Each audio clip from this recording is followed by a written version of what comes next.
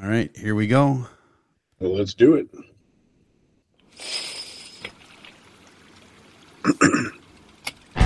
You're listening to the Okayest Fisher Podcast, part of the Okayest Podcast Network, featuring your hosts, Matt Strine and Greg Tubbs.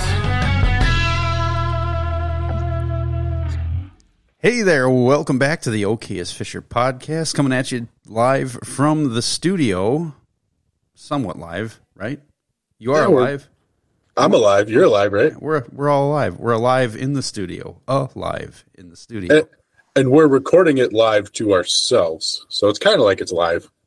But it's not. Slight delay by a few days. It's all good. Yeah.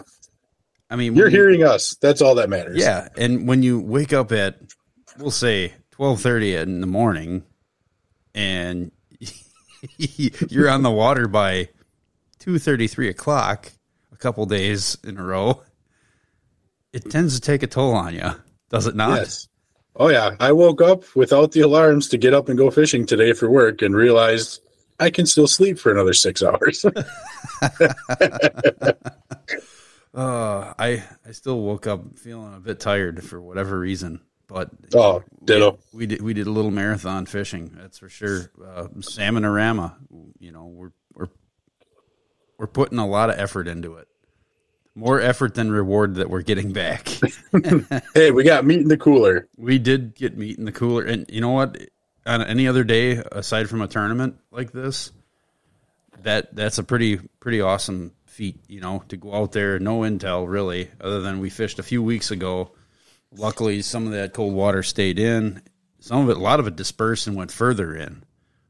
Which was strange. We'll talk about that in a little bit. Yeah.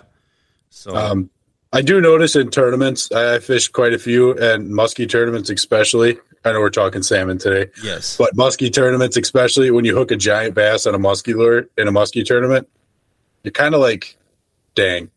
Yeah. That wasn't a muskie, as you throw an 8-pound bass back without taking a picture. Right. So you got to take the good with the tournament style of fishing. And we had a couple of great days on the water. Not tournament great, but great days of fishing. Yeah, for a couple of okayest guys that don't get out, maybe more than a handful of times a year, especially on the big pond. I mean, I've had years where I get a dozen times out and really get dialed in and locked on. This is not one of those years, unfortunately. It's the way it is. When you're involved with things like we are, you just don't have the time. But we made the best of it. We didn't overextend ourselves by going 8-9 miles offshore to chase the coolers full of coho and rainbow and lake trout. That's not what we were after. We still are. We're still in the hunt because the tournament goes. Salmon-A-Rama goes a full week.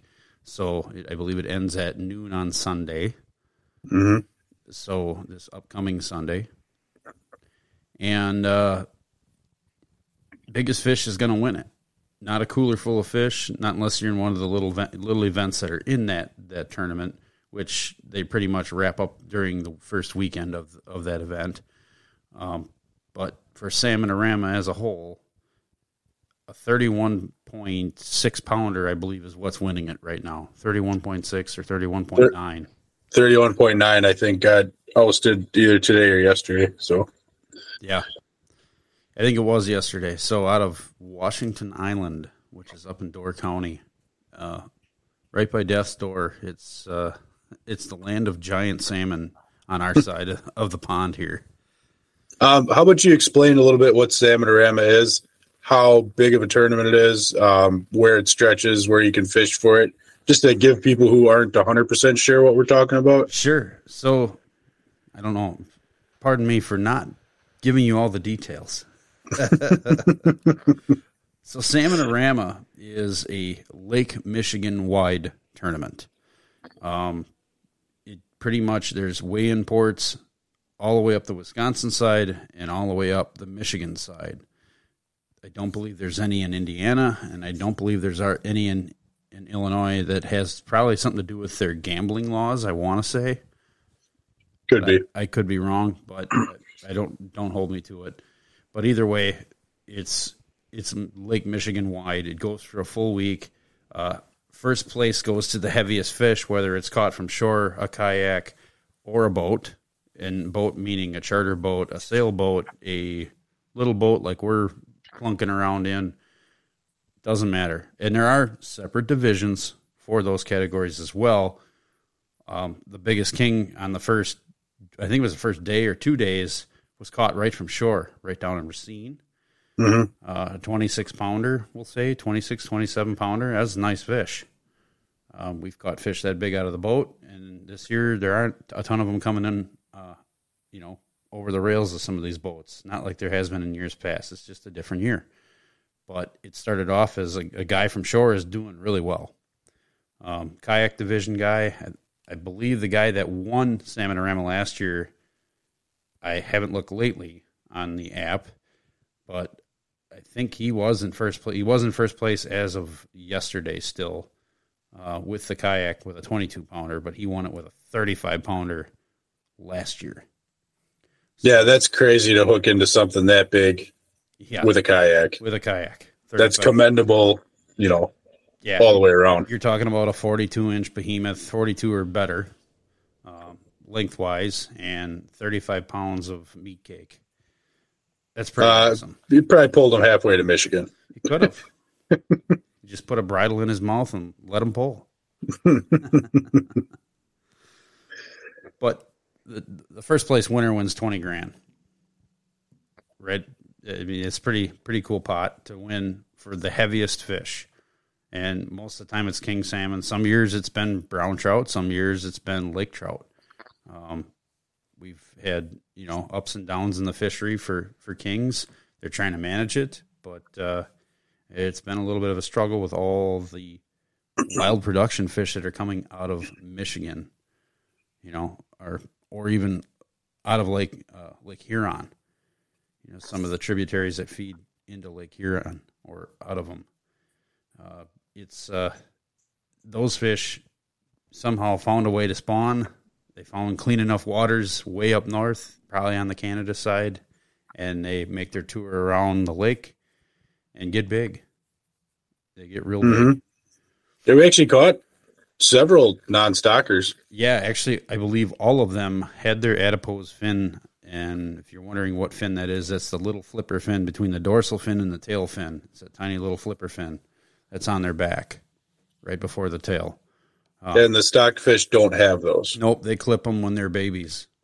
So, and they even, for the longest time, I don't know if they still are, but I believe they are, they were even putting chips in the nose, just injecting a tiny little chip, and they could find it with a detector. Mm-hmm.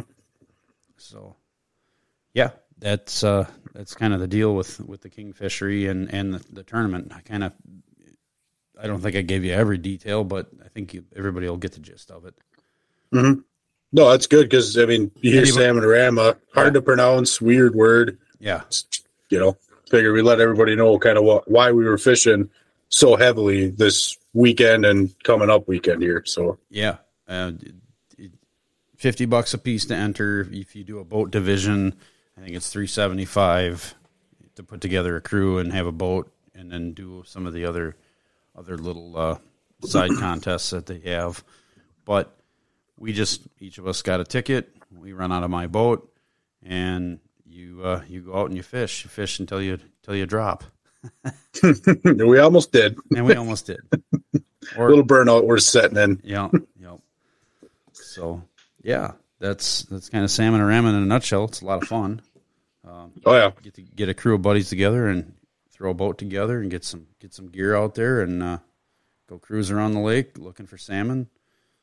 I mean, it's not as glorious as jig fishing by any means, right? We'd all love to hook into just a different style of fishing. That's what you got to do to cover water and kind of figure out where they are, especially us coming in blind. Let's jump into that for a minute. So we got out really early. I'm talking 2 hours before sunup, then started fishing about an hour and a half before sunup.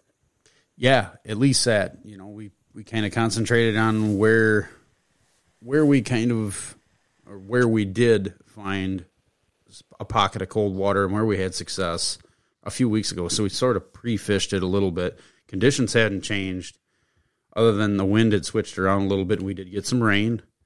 We did get we got a pretty good amount of rain the day before the tournament started. Correct. Yep. So who knows if that improved or made it worse? I can't say for sure. I've caught kings in the rain. I've caught, in fact, the biggest king we put on my boat in particular was in a rainstorm. So it's very possible. That's why you go. You go every chance you get. But it seems like definitely we noticed at least the first day and our little pre-fishing day that the morning bite was key. While everything was still dark, they were definitely feeding hot, heavy. The bait was up high, the fish were up high, and we kind of had some success. Like we had first day 2-3 fish in the boat before 5 o'clock in the morning. Yeah, actually, we had 4 in the box the first day. 4 nice teener kings, we'll say, right around the 12 to 17 pound mark. Those were 4 nice fish. We got them up high. 2 on the 150 copper, and was it 2? Yeah, 2 on 150 and 2 on the 200, I think. Yeah, we had all planer board bites. Yep, it was all planer board bites. So they were up, we'll say, the top 30 feet of water. And that's where the bait was too, which we were picking up on a graph, which is also very important to pay attention to. If you're looking for fish, you may not see the marks of fish on there, but if you see bait, there are fish around. Yeah. And that's what we were looking for every morning when we started going out. And what was crazy is we could actually see some of them zoom up right to the downrigger. And, we had a few of them where they just knocked the bait right off the downrigger. They didn't stay pinned. I think those were smaller fish. They just weren't really committal. We definitely noticed they were not chasing, at least in that shallower water bite, they weren't chasing flasher flies positively. They'd come up, look at it, and go right back down. Yep. We weren't getting... And that could have been the shallow water we were into. Yeah, and my general rule is always not to run any flashers and flies. It's almost too aggressive in that 60-foot or less, just because it's a stealthy presentation you need to have. The water's clear, the fish could be laying on bottom, and if you run a clean spoon with not a lot of interference going on in the water, dipsy divers, they make noise. The flashers behind them make noise, the swishing noise. The downrigger cables sing, they make noise. Pulling the lead through the water, that makes noise. You get too much noise in the strike box, it may pique their interest, but then they might shy away. And I think we were definitely seeing that. So yeah, I agree with that. So we changed tactics and went to, most guys will call it a cardinal sin. We put away all the dipsies and all the we ran dipsies for a little bit yet. The first day, yep. We did run. And all we caught on those were a couple of coho. Yep, we caught some small coho, which are tasty, but they weren't the fish we were looking for. Nope. The board rods were the ones that were those were the ones that were telling us, hey, you're going to get your kings on the boards. It's a stealthy presentation further away from the noise. And, that's what produced for us for our best king bites were that lighter line, either lead core or copper rods, short coppers on planer boards further away from the boat. Now, when you say 150 and 200, tell the listeners what you're actually talking about. Yeah, so when you hear a guy talk about weighted steel or copper, and weighted steel is not to be confused with wire. Wire is usually on a dipsy rod. There's wire dipsies and there's braid dipsy rods, or there's mono dipsy rods. That's another category. It's not what you asked, but I'm just trying to clarify here. Weighted steel is much easier to use for a guy just starting out to learn using copper. It doesn't twist up as easy, and when you get things wrapped into it like a lead core, it usually survives that tangle and mess, where copper will not. Copper is not very forgiving.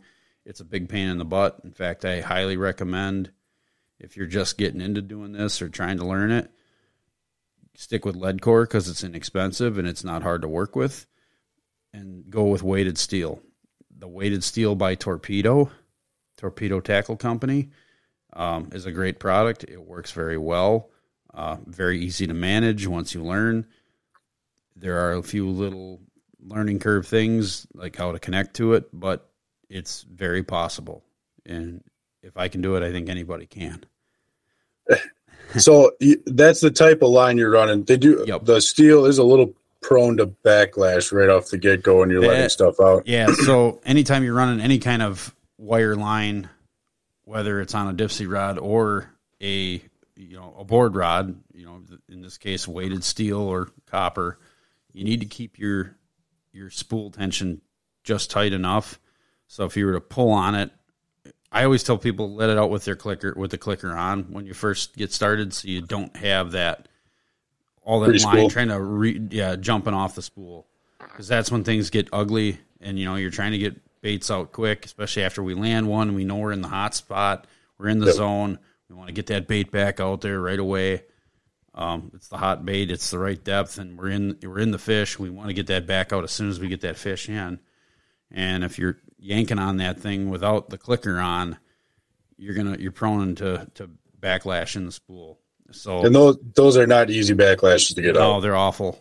I've come close to just clipping it all off the spool and throwing it away, but I've saved it many times.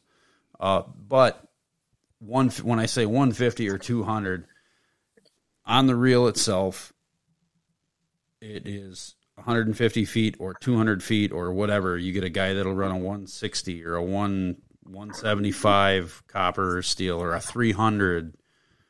You don't want to reel the 300 in, by the way. I've done it before. It's not fun. No.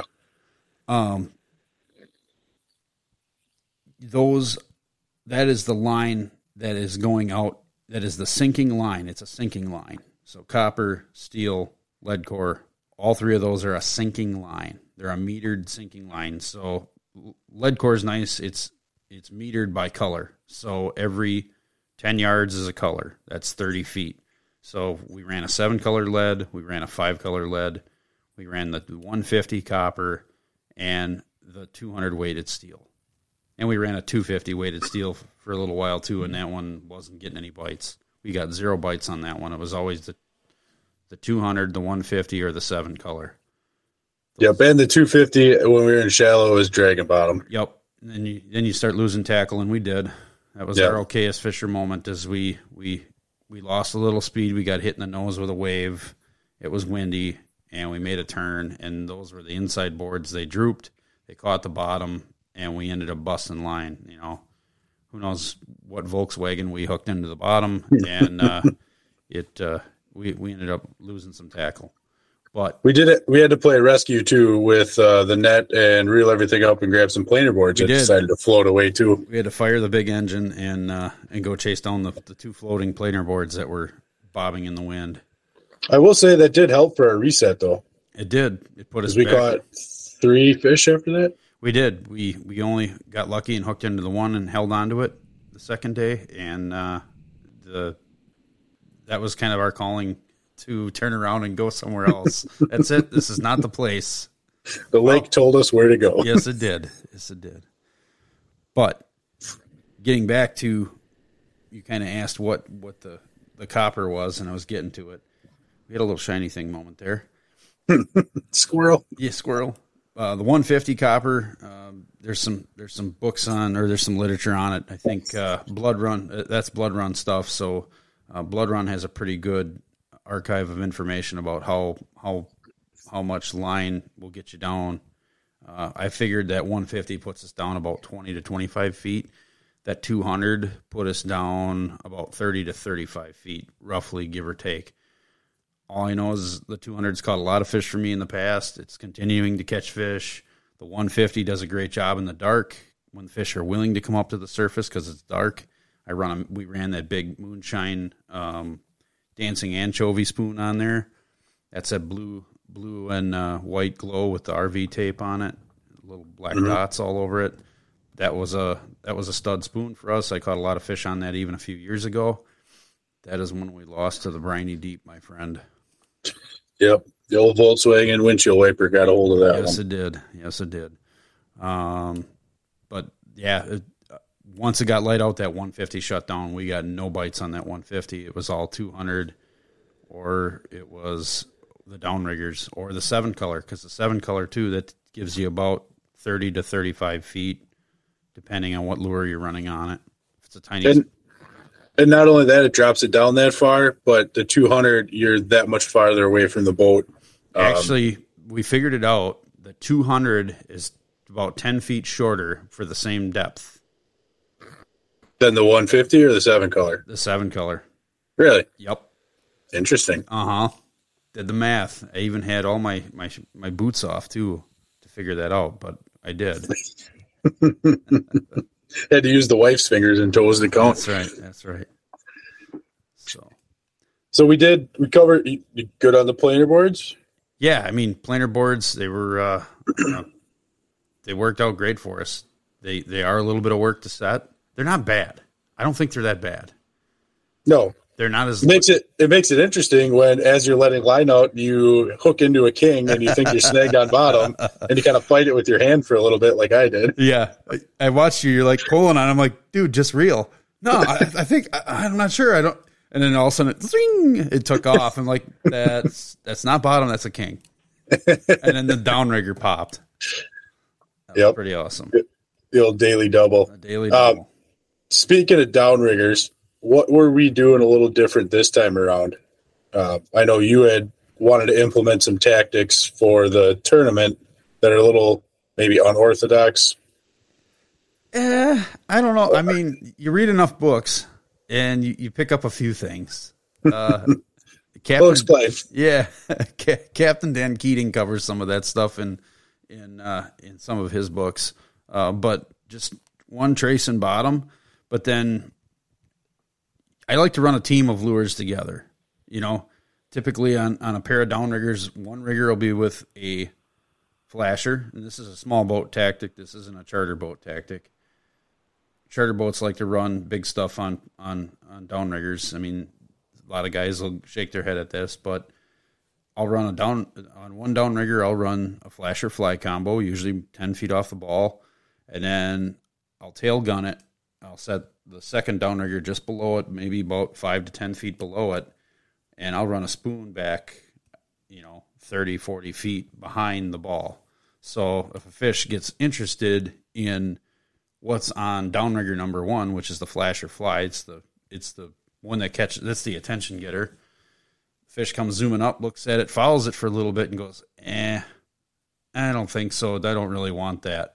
He'll back off and he'll go to scurry towards the bottom. Well, as the boat's pulling away and he's swimming off, that spoon is tail gunning not far behind, just below, and then all of a sudden he swims past and goes, oh, look, a snack, a straggler. And then he usually grabs a spoon, and it worked for us. Mm-hmm. It did work for us.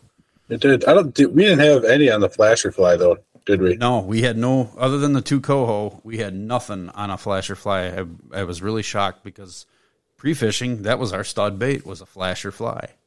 It was. Dragon Slayer flasher and a green and aqua fly. Yep. And we also went lighter line on the downriggers, correct? We did. Yep, we did. And that seemed to help a little bit. When we went shallower yet, we got rid of the flasher fly and went 2 spoons, which, again, to some is a cardinal sin. It's almost like we were brown trout fishing. In the spring, that's how we would run for browns. The downriggers would each have spoons because browns typically aren't going to chase a flasher fly. Not to say they won't bite it, but they're usually plugs and ugly colored spoons. That's what they like. Mm-hmm. And usually smaller. They're not chasing mag spoons very often. Those are your smaller spoons. So we were basically running almost a brown trout spread with king-colored baits. Green and chartreuse, ladderback stuff, things that kings like. Green dolphin was probably the primary color pattern. A green frog spoon, chartreuse one with the black dots. Kings like stuff with dots, so it was king candy. You call it a cardinal sin, but to me it worked. So it can't be that big of a cardinal sin, but in the same breath, we were adapting to what we were experiencing out on the water. Right. We knew the flasher flies weren't working. We knew certain color spoons weren't working. We'd let them run for XYZ amount of time. And if one spoon got hit twice, of course, you're going to switch the other spoon to that. You know, we kind of made changes as we went to adapt to what the fish were eating. And I think that was another key to our success. Yeah. Don't be afraid to change. Even, I mean, hell, we ran one downrigger. We got fouled up, and it's like I just put that bait on, but I just don't feel right about it. It was the wrong choice. Then we switched it, and it was the right choice 15 minutes later. But that's how it goes. That's how it goes. You just got to be willing to change, willing to adapt, willing to think outside the box sometimes. Yeah. And I think the biggest thing, too, is we were using our instruments. Like you talked earlier about using the graph. You find fish, you find bait. You find bait, run your GPS trail, and you can always turn around and go back on that trail. You run out of bait, no more bait, nothing. It's the Dead Sea on the screen. Turn around, follow your trail back. Maybe those fish didn't like that angle. We were finding that too. We were catching them more on an inward troll for a while there. And then all of a sudden that little bite died because maybe the currents changed a little bit, or we were just not quite right on the mark on the trail we were in. On the out, all of a sudden that's when we picked up that double, Yep. So I think too, the biggest thing is don't get frustrated. It's fishing. Yeah, you can get a little frustrated, but make the best of it. You're still out there fishing. You're still out there trying to catch a fish. Don't let tournament pressures weigh on you. You're out there to catch fish. Yeah, ultimately, we spent money on tickets. It would be great to go weigh a fish, but I'm not going to not have fun. I'm not going to take it so seriously, because that's what this tournament really is about having fun and raising some money for a good cause to keep salmon and trout in the lake. Exactly. I think that's something big to take out of any tournament you fish. Whether you do great, be modest and humble about it. You do bad, don't be a sore loser, man. Just have fun. Yeah. I mean, that's the biggest thing you can do. What got me into buying a ticket ever since then was my dad and I went out fishing one morning. Hold on, Greg. Are you going to tell this story to completion? Well, we'll try. Well, we're not in a boat, so it should work. Yeah. But every time I tell this story, we had a fish on. We had to go a fish on, which was timely, I think. But no, we went out. A quick condensed version of the story is we went out opening morning of Salmon-A-Rama. I think it was back in 2016 or 2015. And it was 2016. 2016, went out there, did not buy a ticket. Dad didn't buy a ticket. We get out, we're setting rods in the dark, weaving and darting through boats. It's mayhem outside the harbor. Everybody's on the radio yapping they're losing fish, and we're just trying to get rods set. And I think I had one rod set, and it went off before I even got to the second rod to start paying out line, and hooked that one. Dad got to reel in his first, Lake Michigan fish. It was pretty cool. Wasn't a monster, but it tasted good. Got that rod back out, went and got the 7-color rod in. That other rod went off again. Handed Dad the rod. He fought it in. We threw that one in the box. It was a little bit bigger. Got that rod back out again, went to set the dipsy. The 7-color went off. I picked it up, and it was a screamer. It just didn't stop. It ended up straightening the hooks on the spoon itself because I tightened the drag too much. And I was running a braided backer on them. I most of my rods I run braided backing because I don't feel like messing around and changing it all the time. But I put too much heat to that fish, and he straightened the hook. Got that rod back out. Got the dipsy set. Got one downrigger set, and the 7-color went off again. Handed it to Dad. He fought in another 14-pounder. I got the other downrigger in. We got the 7-color back out. We were fishing. Boats started dissipating, and all of a sudden we figured out kind of where the fish were. We were marking them and bait and just going on a diagonal pattern back and forth. We had our little racetrack set up on the GPS. I said, see that, Dad? Just follow it. We got a perfect circle. Every time we come through over here, we pick up fish. Every time we come through this turn over here, we pick up fish there. We're doing something right. Let's just keep on it. Once you figure out a pattern, a travel pattern with your boat, with the GPS, it works. Use it. Don't be afraid to turn and go back through and come back again.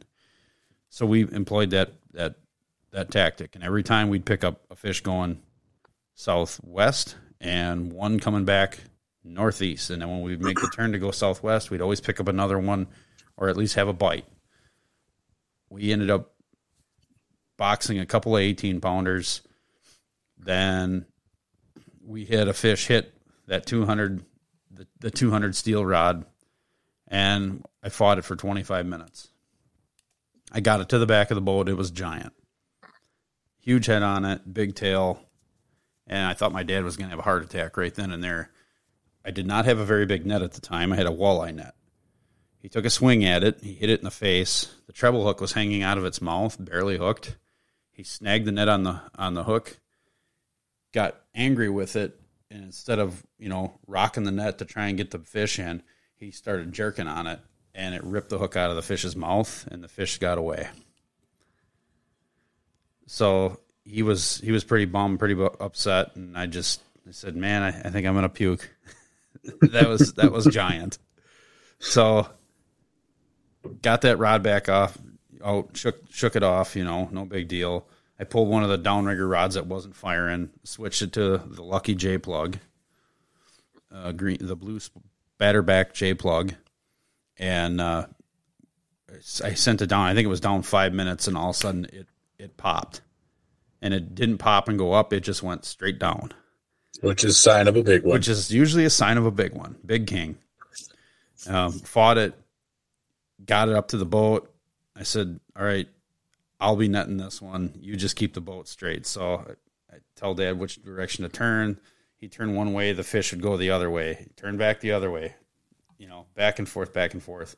That fish was hooked perfectly, like way back in the throat. So it was like a windsock barrel rolling back there. It was pretty much dead by the time I got it up and into the net. Pulled it up on deck, and it ended up weighing like 25 pounds. We didn't know that at the time, but it was big. One of the biggest kings I ever caught. Throw it in the cooler. We're all excited. Make another pass, pick up another 18-pounder. Make another pass in further, picked up a rainbow. And I went, wait a minute. I think we're done. Looked in the cooler, counted them all up. I said, just keep that thing in the net. I don't want it dying.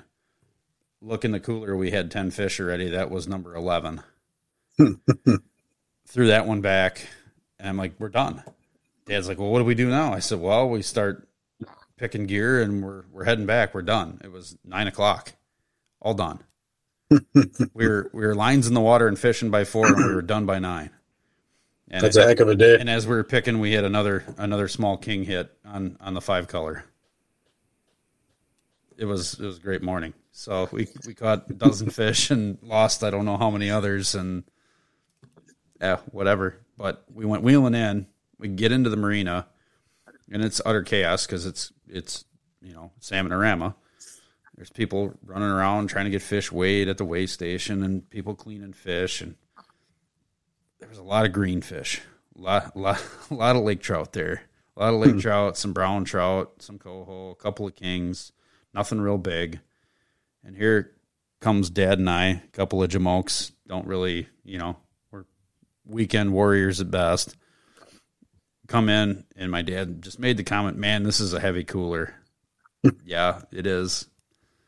So we come in and just kind of wait our turn, wait in line. We finally get up to the cutting table, set our stuff down. And one guy just kind of peels off. He looks, he goes, how'd you guys do? We didn't do worth a shit, So he opens my cooler. The guy didn't even ask to just look in my cooler. He just opens my cooler. Holy shit. Hey, Larry, look at the size of this son of a bitch. That's the freaking tournament winner right there. I'm like, tournament winner? Yeah, you're in the tournament, right? Don't tell me you didn't buy a ticket. No, I didn't buy a ticket. Oh, you'd be in the money right now. Well, we got to see how much it weighs. It ended up weighing 24.8 on the scale at the at the cutting station, so I don't know how accurate it was, but it was heavy. Oh, you should bring it over the table and get it weighed. I said, I'm not even in the tournament, so I'm not going to bother. This is close enough. He's like, oh, that scale's like a half-pound light. I bet that fish is heavier. I'm like, well, 25-pounder it is. It's close enough. It's getting cut up. So we all round up in fishing stories. Right. So we go and start cutting fish, and there's a guy over there, and he looks at his fish, and he looks at our fish. He grabs the shit off the table, throws it in the cooler, knife and all, and just storms off. Like, sorry, I don't know why you're pissed. We had all silver fish in our cooler, a 2-man limit, 10 fish. That's a lot of fish to cut. Oh, yeah. Then 5 hours of fishing. That's crazy. Yeah, that's pretty awesome. So now you've heard the story. To completion. I heard some drag, peeling off behind me, but I'm in my basement, so I don't know what that is. Yeah, man. But I've had other good mornings out there too. I mean, took a guy that had never been out and caught, the biggest fish I've ever put on my boat was just shy of 28 pounds. That's a monster. Yeah. Giant female, giant hen, salmon, king salmon. We were on the leaderboard. I believe that was in 2018. We got on the leaderboard for, I think we're in the top 10 for about 4 hours at most, and made it down into like the top 30 by the end of the weekend. That year. There was a lot of big kings caught. So, but it's what's fun about it. You get out there and people are moving and shaking, and they're figuring out what works, and you hear about what works and what doesn't, and you can kind of adjust with that if you like talking to people and people are willing to share. If not, you're out there giving it all you got and trying different things, and sometimes it works and sometimes it doesn't. Mm-hmm. I think we were close to figuring something out, but those fish were pretty difficult. I think we needed a new area. I think that area had been pressured pretty good. Yep. And it's, we saw a lot of boats in that area, but we still pulled them out. We probably would have had to burn some fuel and make a big run, which it's hard to lead fish to find fish. Yeah. Even though we were onesie twosie in them, but yeah, but king fishing can be that way when you're targeting kings specifically. That's how it is. It's like chasing mature bucks. Yep. Onesie twosies, but either way, it was fun. Yeah. We were able to stay fluid, keep moving around, keep trying different things in our core area, and we still got her done. Yeah, I'm happy with it. We came home with some fish. You don't realize what a 20-pound, even a 15-pound salmon puts out for meat. That's a lot of fillets. Oh, yeah. It's some of those fillets we could barely get one in the bag. Yeah. 1 gallon freezer bag, and you're tripling that thing up. No, it still doesn't fit. Yeah, man. Good stuff. Good eats. Good for the smoker. Good for the grill. Grind them up, make salmon patties with the leftover salmon. You can't beat it. It's good stuff. Yep, that's the plan for me this weekend. Unless I get out on the boat again with you, I got to play that one by ear. Yeah, but see, give it one last hurrah, and then I want to get out one more time in August, at least out on the big pond, and I really want to chase some coho in September up your way. I've had good luck up there in September on coho. I would like to do it again. Let's do it. Let's see if we can make it happen. But otherwise, we got some muskies and some walleyes to catch. Yeah, we got some trips coming up here too. So yep, we got to figure it out. Yeah, we'll be talking tactics on those. I like it. Same. Yeah, it's a solid sort of a plan. Yeah, it's fluid. It's fluid. It's a firm maybe. A firm maybe. We're gonna figure it out. One of these days. Plenty of time left to fish. We'll be saying what happened to spring and part of fall and summer. What happened to it? We'll be saying that in November. Exactly. Well, until next time. Keep your stick on the ice. I can't use that one, can I? No, you can't. No. What do you Keep your got? drag set right. There you go. Set the drag right, would you? See you next week. See ya.